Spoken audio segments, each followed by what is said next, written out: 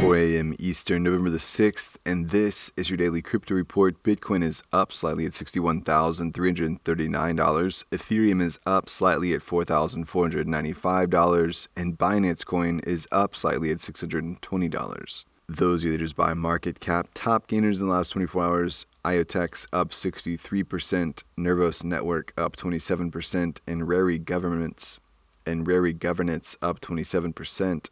Today's episode is brought to you by the digital marketplace Ungrocery. If you've ever thought about who your food comes from, Ungrocery is the place to shop. Join the food people online at ungrocery.com.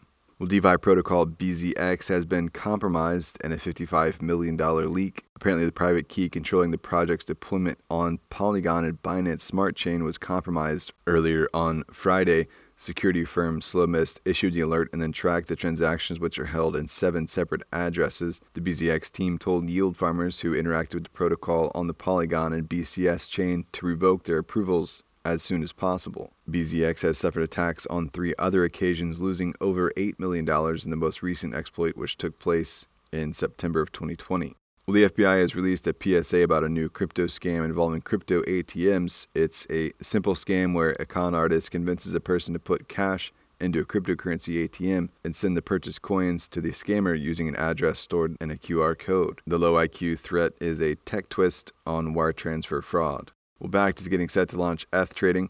It's previously only offered for Bitcoin. A spokesperson for the firm said Ether capabilities will be live on the platform in the next few weeks, as the firm has received all required approvals and have already built the necessary technology to begin offering Ethereum on the Bakkt platform. Well, Paradigm's co-founder Matt Huang joined the board of directors for Stripe. Patrick Collison, co-founder and CEO of Stripe, said very few people know more about crypto and specifically its potential to help internet businesses around the world than Matt. We're delighted he's joining our board of directors. For his part, Huang tweeted, "I'm excited to see them invest more energy into crypto and Web3. And finally, this week, someone took out a $1.4 million loan with an NFT as collateral. It's the largest ever NFT collateralized loan. The terms of the deal are 30 days at just under 10% APR. The loan took place on NFTFi, and it's collateralized with the rarest, a Type 10 autoglyph number 488. That's all for us today. Visit us at dailycryptoreport.io for sources and links. Add us to your Alexa Flash Briefing and listen to us everywhere else you podcast under Daily Crypto Report.